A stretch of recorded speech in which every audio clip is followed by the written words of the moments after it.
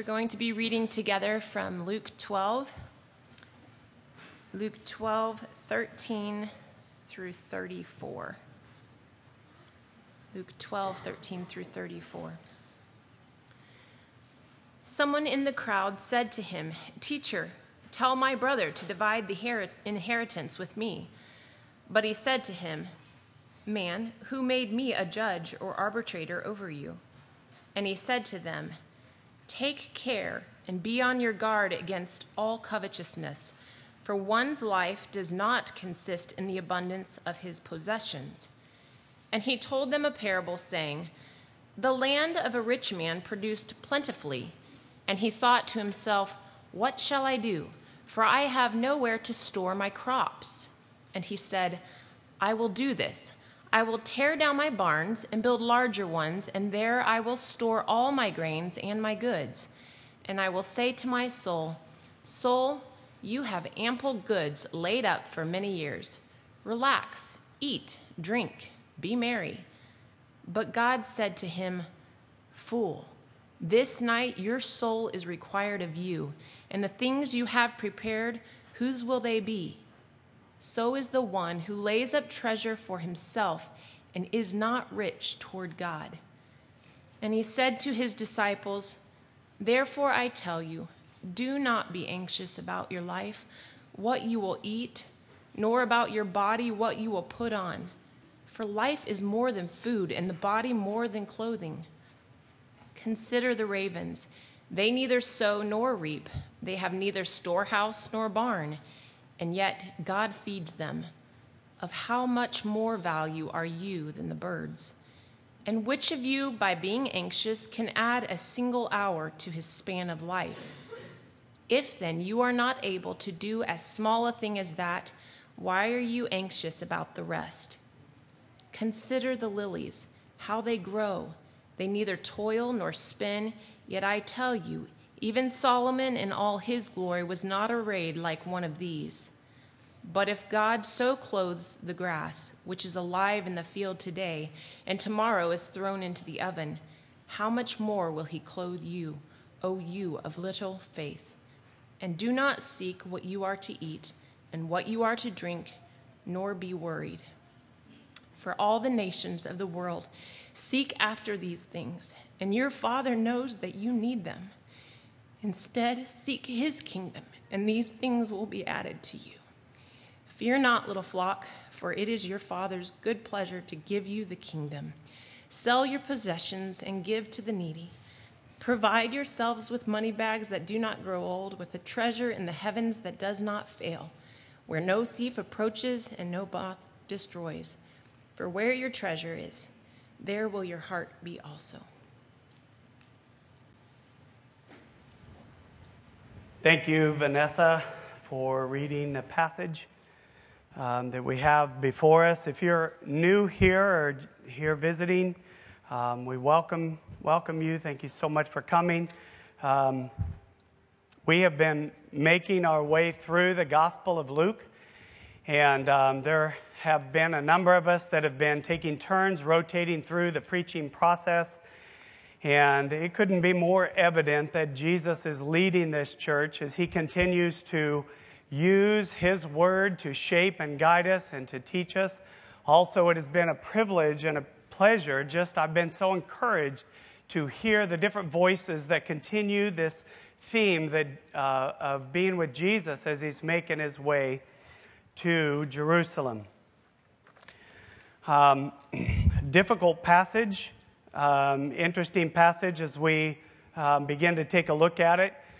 I want to go back, though, and just catch us up for those of you that may not have had an opportunity to be here for the other passages, just so that you can kind of get a framework for where this particular story and how it fits in with what was read this morning. So as Jesus continues to make his way to Jerusalem, Jesus has this ongoing, open conversation with his disciples that are following him and others that are pressing in and coming in to hear the words of Jesus. So it's others also listening in. So you've got this interesting scenario of Jesus teaching his disciples, but then he's teaching it in a way that there are others, many others listening. 2 weeks ago, we learned that Jesus was invited to a dinner party, as Eric taught, and he was the guest of honor. But he was kind of a killjoy, if you understand and listen to the message that was preached when Jesus was this guest of honor. He began to expose hypocrisy, teaching that being a hypocrite is sin against God. Jesus continued to speak of hypocrisy with his disciples. You can see that in chapter 12, verse 1, which we learned about last week, as we continue making our way forward to this text that we have before us. If you remember, Jesus had exposed for us that hypocrites tend to look righteous and religious on the outside and neglect the heart and character of God. Hypocrites will publicly put on a good show for others to see, but in private, they live a very different life. Hypocrites live secret, dirty lives, doing the very thing in private that God hates. Hypocrites can believe that what is done in secret will always remain a secret. Hypocrites can believe that the private life can easily just go to the grave and that's the end of it. Jesus taught that his disciples that nothing could be further from the truth. All hypocrisy will be exposed and revealed. Jesus taught that. We learned that as Jared preached that last week. While Jesus is in the middle of teaching his disciples to be on guard against hypocrisy, he has another interruption from someone else listening in the crowd. Jesus, again, does not get sidetracked or caught off guard, but he uses this opportunity to continue teaching those around him. Let's look at verse 13, and we pick up the story there. Someone in the crowd said to him, "Teacher, tell my brother to divide the inheritance with me." What sets up this teaching is that you have two brothers that are not seeing eye to eye on their inheritance. The one brother here speaking up is feeling confident that Jesus will take up his defense and give a ruling in his favor. It is interesting, the family's dispute is over inheritance, something that usually one receives after there's been a death, or one could receive an early inheritance, or one could just be given an early inheritance. We're not told the reasoning for the dispute. There's no indication here who's right or who's wrong. But Luke uses and places this interruption here to teach that there is an inheritance yet to come for everyone. We are immediately drawn into this story because at the heart of humanity, we all want what is fair. We hear this man's story and immediately our hearts are drawn into one side or the other. Tell my brother to divide the inheritance with me. Either he should divide the inheritance with him, or we don't know if this man deserves the inheritance. But what we feel in this opening verse is that the man seems to be wanting Jesus to automatically decide against the other brother.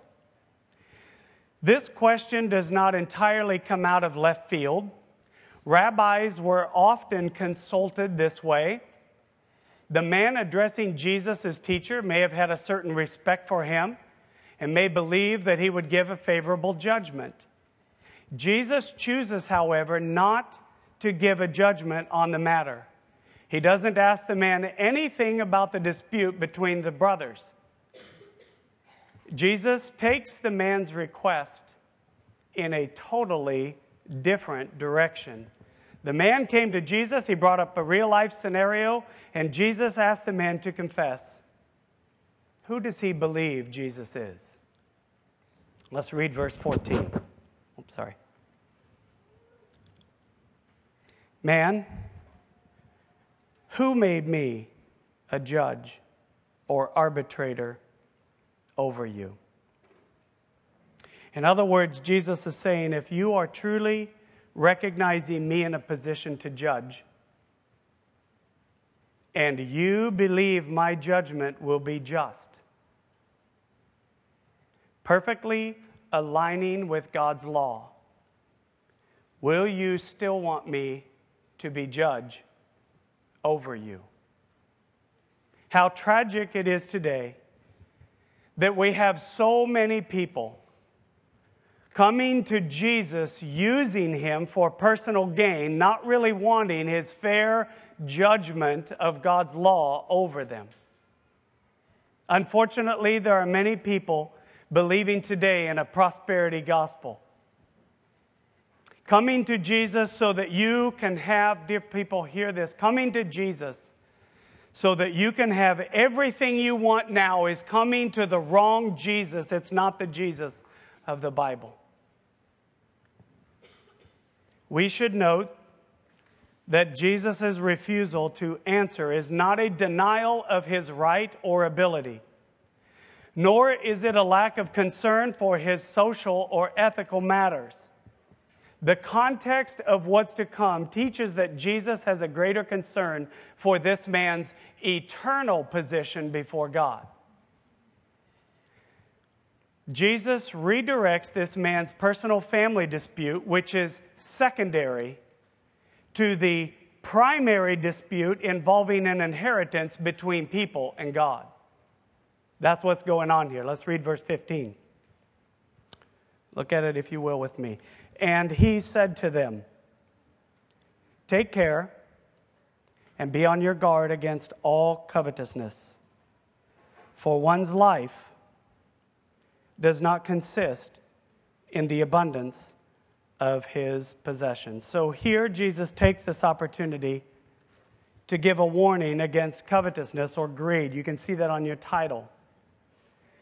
The man wants his inheritance. Jesus warns against covetousness, the desire to have more or never satisfied. In this context, though, I want you to notice a particular type of greed is seen here by Jesus. Notice the word all covetousness. Why is that in there? And also the word the abundance of his possessions. What's going on? Jesus is teaching that greed or covetousness is not only perhaps by those who don't have, and they see others that have and they want what they have, but in this case, they already have and they're not satisfied, they want more. Jesus foresees people using him for personal gain and potentially still not satisfied. He warns against all covetousness.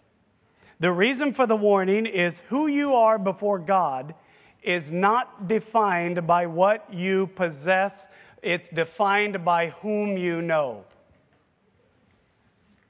Greed, like hypocrisy we saw last week, is sin against God, and people will stand in judgment before God for their greediness. Jesus teaches that the purpose and value of one's life goes far beyond earthly possessions. From God's perspective, earthly possessions will not accompany you to your judgment. At the same time, all forms of covetousness cannot be separated from who you are. In other words, greed, the internal desire to have more, will stand with people in the judgment and will be seen by God as who you actually are claiming to be. People are held accountable for greed, not possessions. Hence the words, take care and be on guard, serves as the warning. Listen to the words in 1 Timothy 6, 5 through 7 says that there are people who imagine that godliness is a means of gain. But godliness with contentment is great gain. For we bring nothing into the world, and we cannot take anything out of the world. Jesus goes on illustrating with a true-to-life story for a person whose life is filled with pursuing possessions for himself. Let's read verses 16 through 21 as we dive now into the parable. And he told them a parable saying, listen to this parable. The land of a rich man produced plentiful. And he thought to himself, what shall I do? For I have nowhere to store my crops. And he said, I will do this.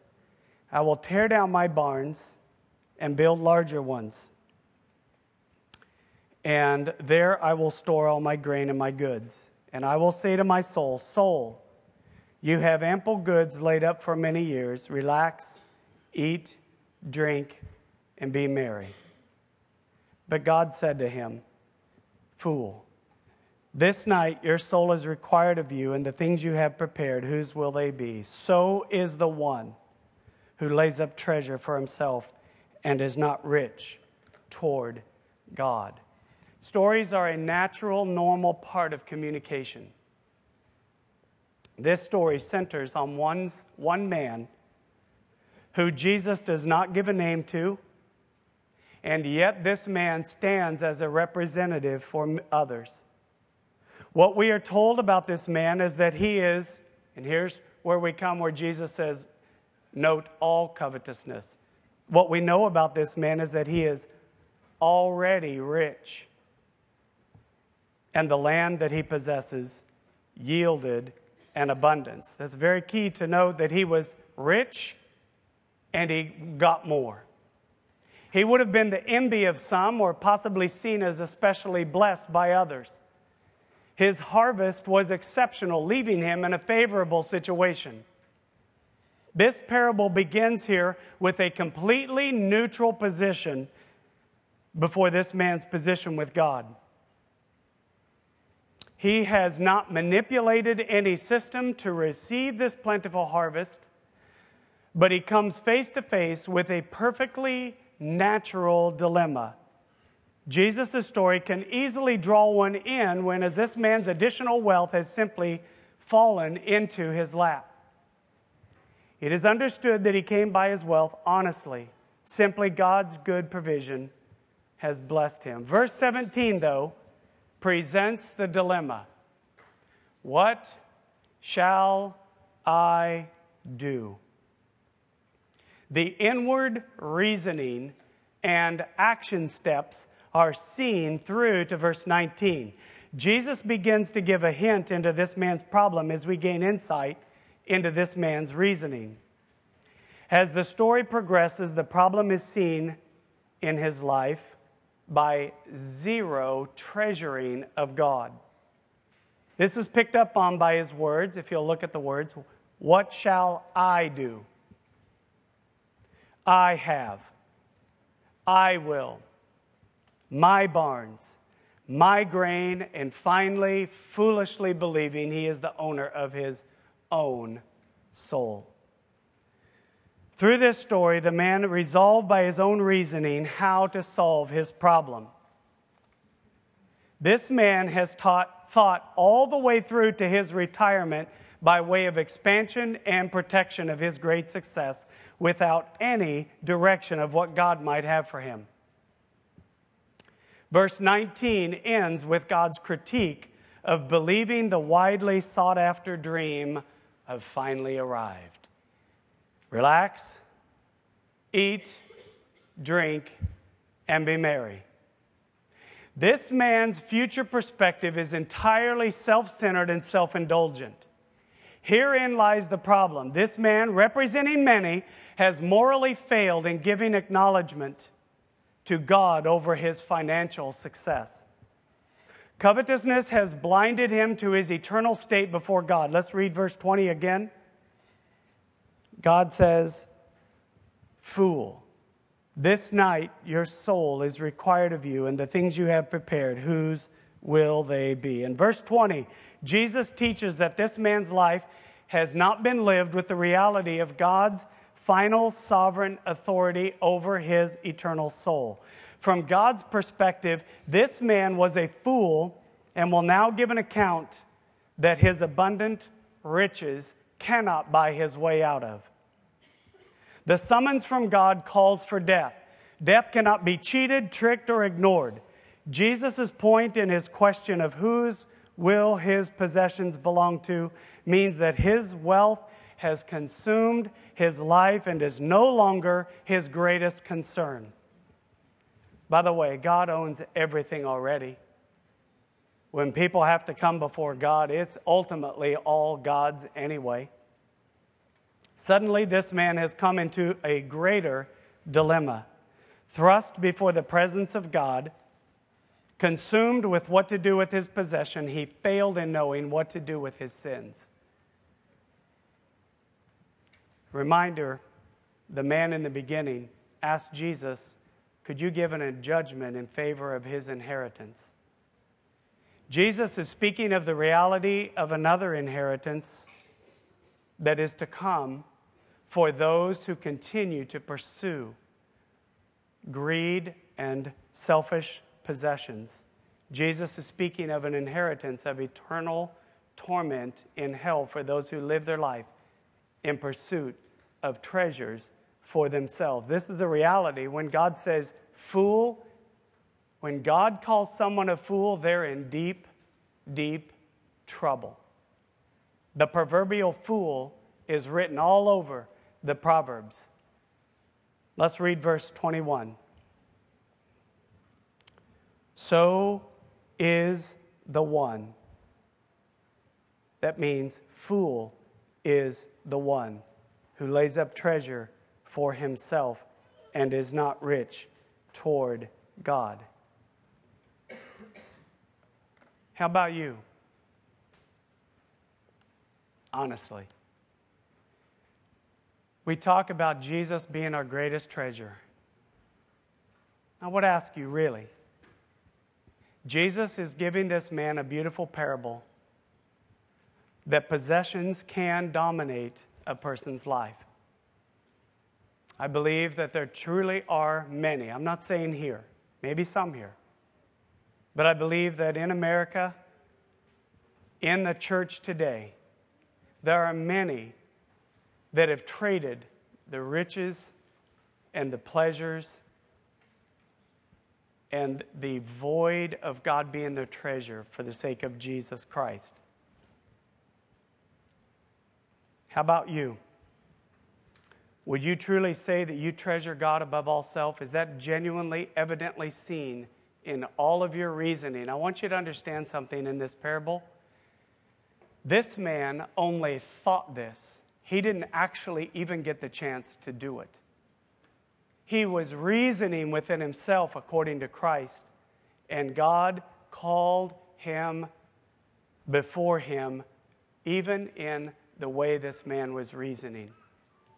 Planning out your life without the presence of God and without God being the treasure of your life is foolish. God is teaching this man that simply wants him to divide the inheritance with him. Will you divide the inheritance with me? You know, today we actually have a lot of people really fighting hard over inheritances, over money. People will foolishly find themselves in the presence of God. Hebrews 9 says that it is appointed unto man once to die, then judgment. There is no way for people to avoid it. You cannot drown it out with possessions. You cannot escape it. You cannot get around being in front of God. It doesn't matter what people say.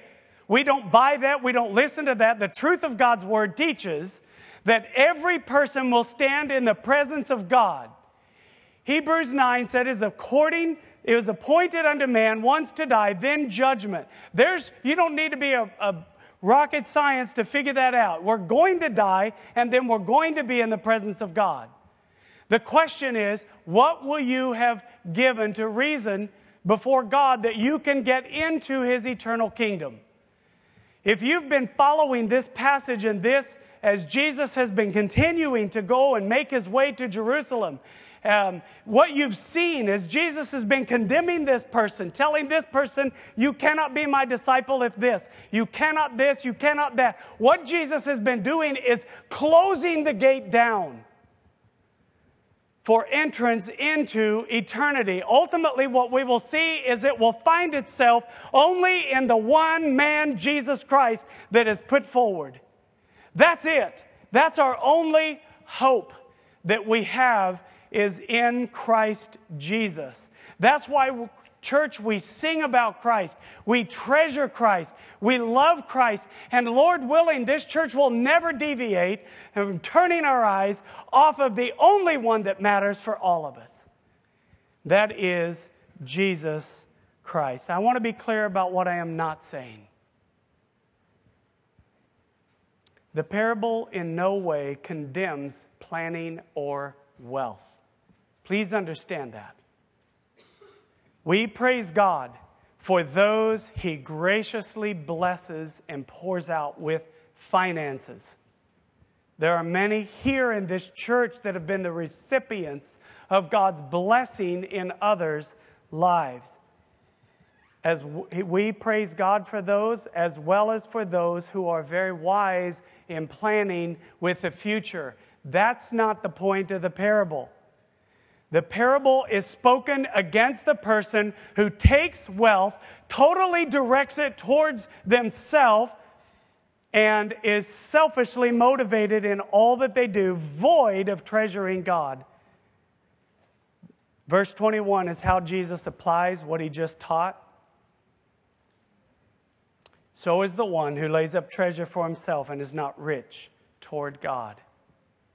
God generously gives to some people on earth, but His judgment awaits for anyone who does not find God Himself as their greatest treasure. Truly, what do you talk about most?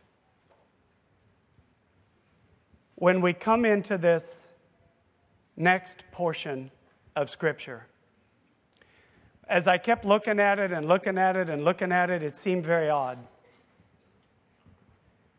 What you have is the word therefore. This is why we didn't stop the passage in the parable. The word therefore connects what Jesus is saying before into this next section of how He is talking to His disciples. I want you to get a hold of this. And please see these as this story continues. Again, this man asked this question that came directly out of left field for Jesus. Didn't catch Him off guard. He used this as an opportunity then to move out of hypocrisy and move into covetousness. Can I tell you lovingly that Christians can be in danger of also doing the same thing of coveting possessions? Let me tell you what I mean.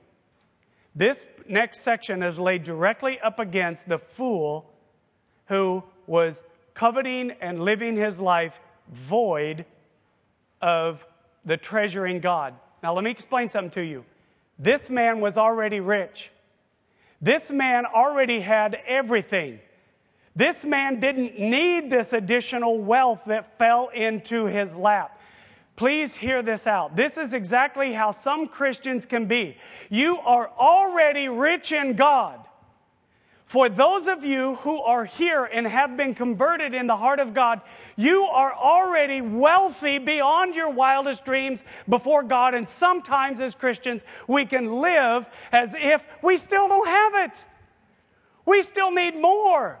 There are other things outside of God that can fulfill our dreams, fulfill our fantasies, fulfill things inside of our life that are just a flat lie. They're not true.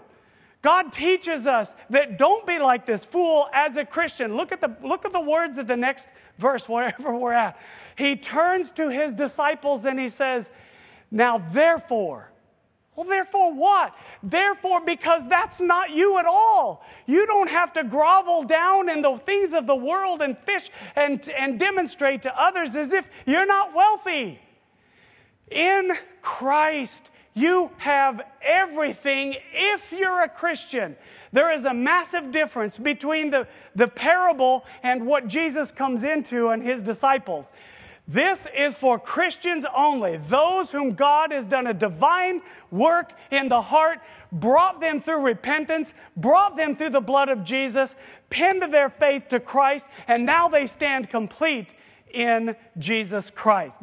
When we move into this next one, and you see the care that God has for you, the knowledge that He has of you, the control He has over you, when you see these, if you are not a Christian, these are not for you.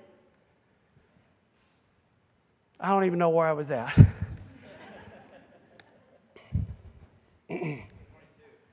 Thank you. Yeah, He said to His disciples, therefore I tell you, do not be anxious about your life, what you will eat, nor about your body, what you put on. In the light of reminding people of the dangers of greed, that people aren't actually the owners of their own souls, Jesus now turns His attention to His disciples and pastorally, and I love this. Dear Christian, I hope that you will feel the heart of God, that He loves you. As He pastorally turns to His disciples and tells them, don't allow anxiety to rule over your life. Listen, I know that I need to tread carefully here, because I know that there are people in this church that are genuinely converted Christians that struggle with anxiety. This passage is laid here, I believe, because Jesus knows that His disciples will struggle with anxiety. That's a real thing. He gives two examples that can cause anxiety, and I didn't tell Josiah what to pray. He already knew what to pray. God is the one leading this church, and I love it how God has put together all the way that this whole message and all that we're doing as we corporately gather together, God is putting it all together. He gives two examples that can cause anxiety. It comes down to the basic necessities of life, food and clothing. Ultimately, what Jesus is speaking of is an anxiety over food and clothing as a way of self-preservation. You can feel by the way Jesus is speaking here that His disciples, that first of all, God's will for His children is not to be anxious for life and body, what the body is. It's clearly indicated to us that Jesus would anticipate His followers struggling with anxiety. This exhortation sets up God's counsel for anxiety and guarding against competition in the life of a believer. First, in verse 23, Jesus gives a reason for His call not to worry by reminding them of the important truth. He says life and body are more than food and clothing. I would say that what Jesus is saying is that in the heart and life of His disciples, that nothing should compete or be in competition with Him. Nothing. If you're here and you find yourself focused on the things of this world and this earth, I hope that you'll feel that God has no intention for these things to compete with the value and the love and the affection of Him in His life. They don't hold the same value.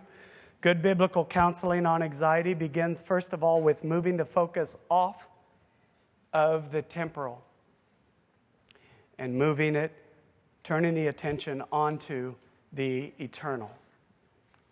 In verse 23, with just a few words, Jesus teaches that one's life and body hold a far higher value than what one eats or puts on. 1 Samuel 16:7 says that man looks on the outward appearance, but the Lord looks at the heart. Jesus' counsel to His followers here on anxiety is laid right up against a fool who only has really focused on his best life now, perhaps in preparing for his worst life later. Anxiety over the lesser reveals a deficiency in the value of trusting God. In verse 24, Jesus uses an example of God's love and care for birds that have no ability to produce or set aside their food that keeps them alive. The birds are completely dependent upon God, and God graciously feeds them. What a beautiful promise. Let's read verse 24 together. Consider the ravens, they neither sow nor reap. They have neither storehouse nor barn, and yet God feeds them. Of how much more value are you than the birds? From God's perspective, dear Christian, Jesus tells his disciples that they are of far greater value than the birds being fed, and so are you.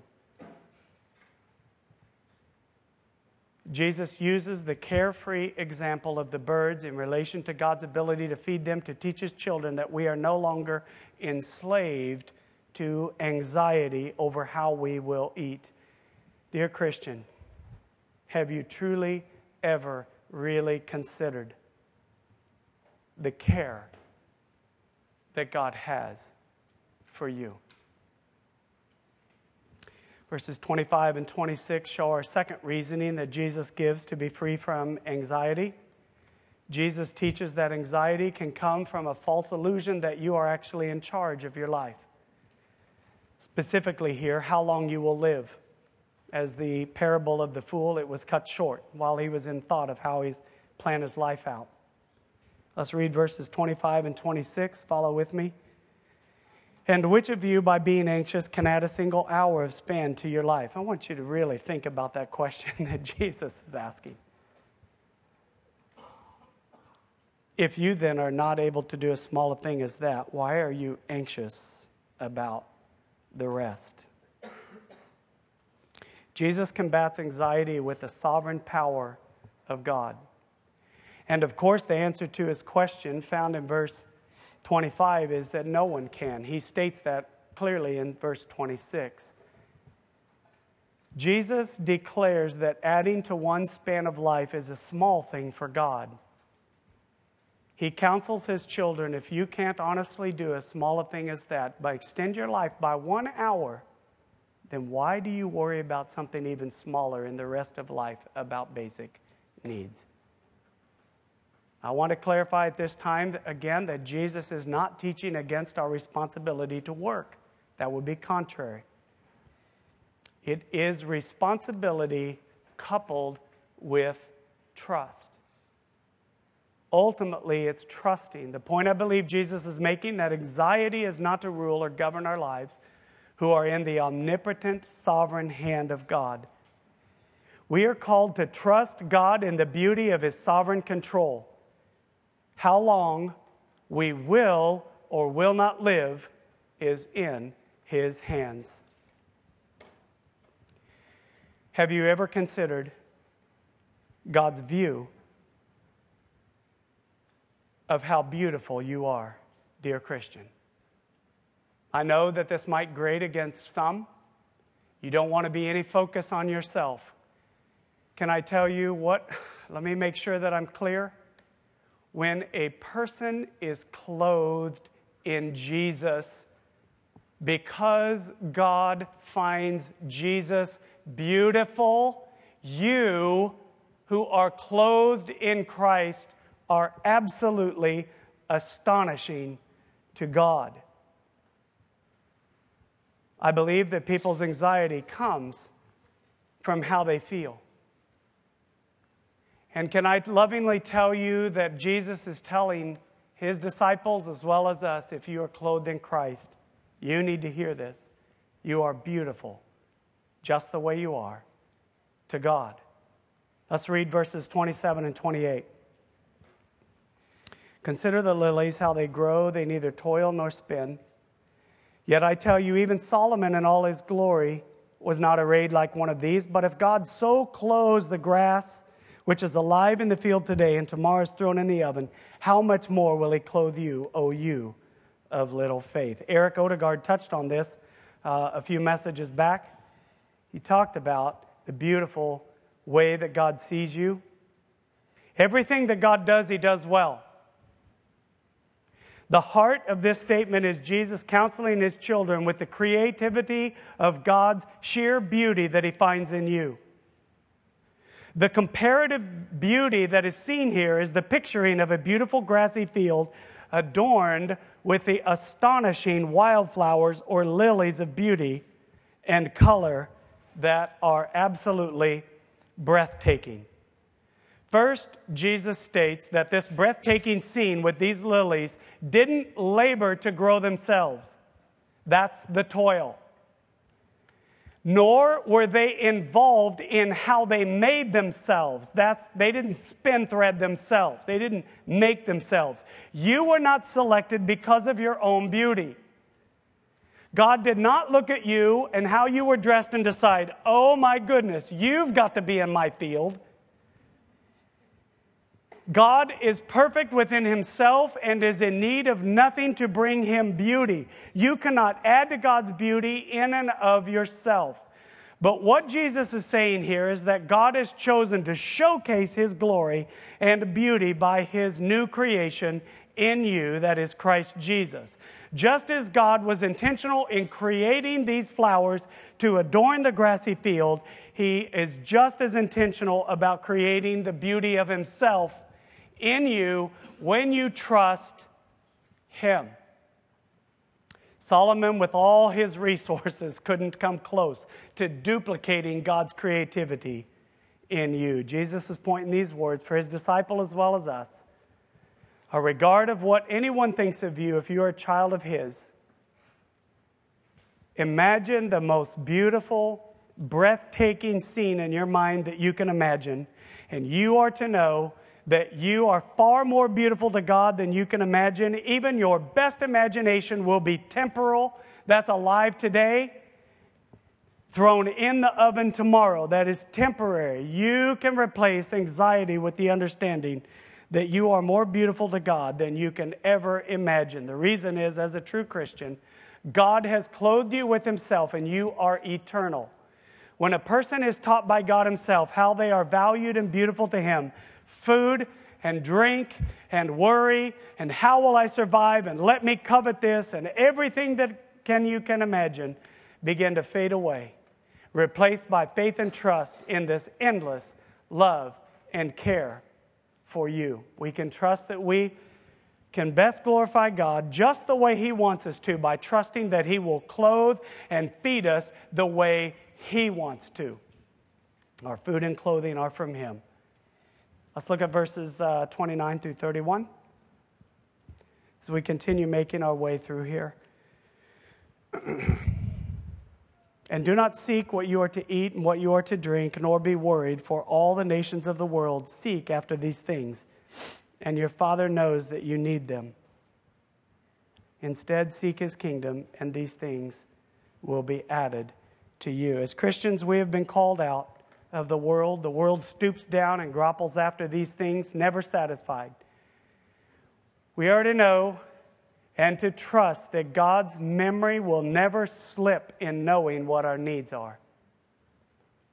In verse 31, God gives his children replacement counsel. It says, now he moves into seeking. Instead, seek his kingdom. So instead of anxiety, we are to seek his kingdom. And these things in context, food and clothing will be provided to you by God's knowledge. That is not the way the world operates today. They do not believe that. They do not see that. They do not believe putting God first. Seeking God first to the world's is foolish. God says for his children, seek his kingdom. If you're here and you're struggling with anxiety, I would ask you truly, are you seeking him first? Are you seeking his kingdom? You might think that sounds foolish. I can't do that. Do you understand the situation, the real life situation that is in front of me right now? God has already told you here he knows all things. He knows everything. He absolutely does. In other words, have an eternal mindset of the love, the value, and the beauty that God has for those who are in Christ, and trust his provision for you. Your Father knows and is fully aware of the necessities of life. Trust that God will supply your needs according to his will. Let's look at verse 32. Fear not, little flock. I love when Jesus gets to this point. This is an amazing promise. For it is your Father's good pleasure to give you the kingdom. 32 should be an amazing understanding of how God relates to his people and reassuring them of his promise. His people gives him trust in this temporal life, and he is pleased to reward them with the eternal kingdom in the life to come. Part of the character that describes God is his continual giving to his followers that which they do not deserve. You know what, dear Christian? God will never take away the kingdom from you. That's guaranteed hope for you to continue to live. Part of the character that describes God is his continual giving to his followers. Look at God's words that describe us. We are fearful and small. It's amazing God knows already our states before him. In the grand scheme of the world, God's genuine people are by far lesser in value and beauty, and yet we will see later in Luke, we are also smaller in numbers, and yet we are to be the most visible seen in God's provision, treasuring God himself.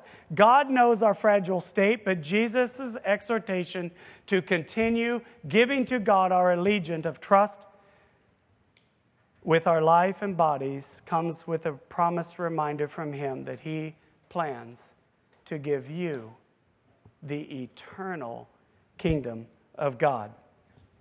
This gives us a picture of heaven on earth in verse 33. Let's read it. So sell your possessions.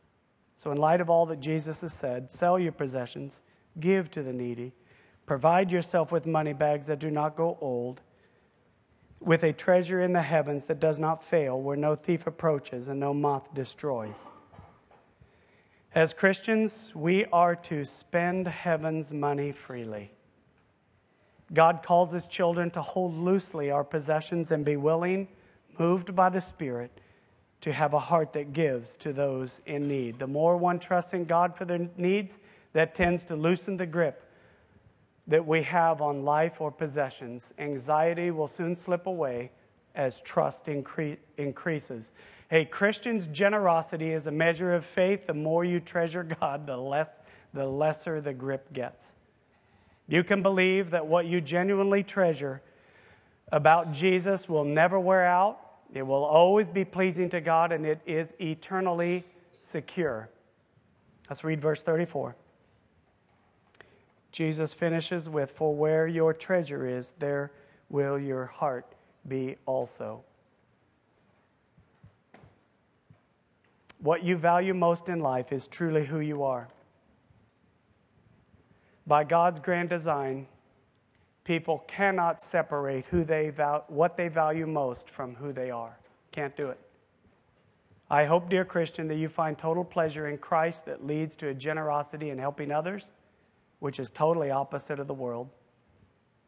If you are here and struggling with anxiety, would you please remember the care that God has for you, the control that God has over you, the beauty that God sees in you, the knowledge that God has about you, and the promise God has in store for you. If you are wondering what makes the difference between the fool who is pursuing his riches and treasures of this earth and the disciple that can truly follow Jesus, what makes the difference is salvation. Being rescued by God. Can I lovingly tell you, every single person here has already failed God's law by coveting things that we should not have. Even worse, we have already not treasured God the way God deserves to be treasured. We have all failed that. Can I lovingly tell you, if you're here and you're wondering which side of the kingdom I'm on, can I tell you that Jesus is the only person who was perfectly able to fulfill God's law of treasuring God himself alone perfectly. Jesus then is making his way to Jerusalem. He is making his way to be crucified on a cross where he will make payment for sins that he did not commit, What makes the difference between a person being one that is pursuing and chasing treasures and the one that can truly trust God for all things of how they will be? Is salvation. Jesus Christ stood before God. He paid the penalty. He accepted and received the wrath of God as God poured it out on his Son for sins that he did not commit. Jesus died. He then, 3 days later, was resurrected by the power of God, demonstrating his victory over sin for humanity. The way that a person comes into a saving relationship with God is that God looks upon humanity. He sees out across all of humanity that all have sinned, all have failed, all are broken, all have committed sins against God's covenant, his laws, his commands, his statutes, his heart, everything. And God then says, I need one that I can punish to be a sacrifice in my place. So he sent his only Son. His Son lived a perfect life for 33 years. Jesus stood before God, received the wrath, died, and was resurrected. The request, the requirement that is placed before mankind is repent from who you are and trust in the finished work of Jesus Christ on the cross. That is the only hope for a person to gain access into God, into this eternity, to gain access to have this eternal kingdom. Otherwise, what will be told to you is, you fool. Your soul is required of you. Dear person, I hope that this has not spoke to you. I hope that this will not be the words that you will hear when you stand before God. If you're here and you're a Christian, receive these words as encouragement that Jesus Christ has done everything for you, and that you are called by this passage to treasure Jesus Christ, think about your life, above everything. I hope that that will truly be your hope and your promise that you're standing on. This will be a time that we transition now into our Lord's table. This Lord's table is a reminder of what Jesus has done for us. This will be our time for Christians only to come forward and to receive the bread and the juice as we partake corporately of the Lord's table together. So if you're here and you're waffling, you don't know if you're a Christian, my heart and hope and prayer for you is that you will truly evaluate your life and know that when you stand before God, what you do, not your possessions, not your greed, not anything, what you do actually matters. You will stand before God with greed and covetousness. And that sin has been dealt with on Jesus on the cross. And I hope that you have repented and turned and that you have been forgiven by the blood of Jesus Christ for sins of covetousness and not treasuring God. So if you'll stand with me, for those that are here and you don't have to be part of Cross Fellowship Church to receive the Lord's table. Simply if you're a Christian and you've truly come to saving faith in Jesus Christ because of God's divine work in your heart, then this table is open for you. We hope that you will joyfully come and receive this as gratitude, hearts of gratitude of desiring to express the treasure that we have in Jesus.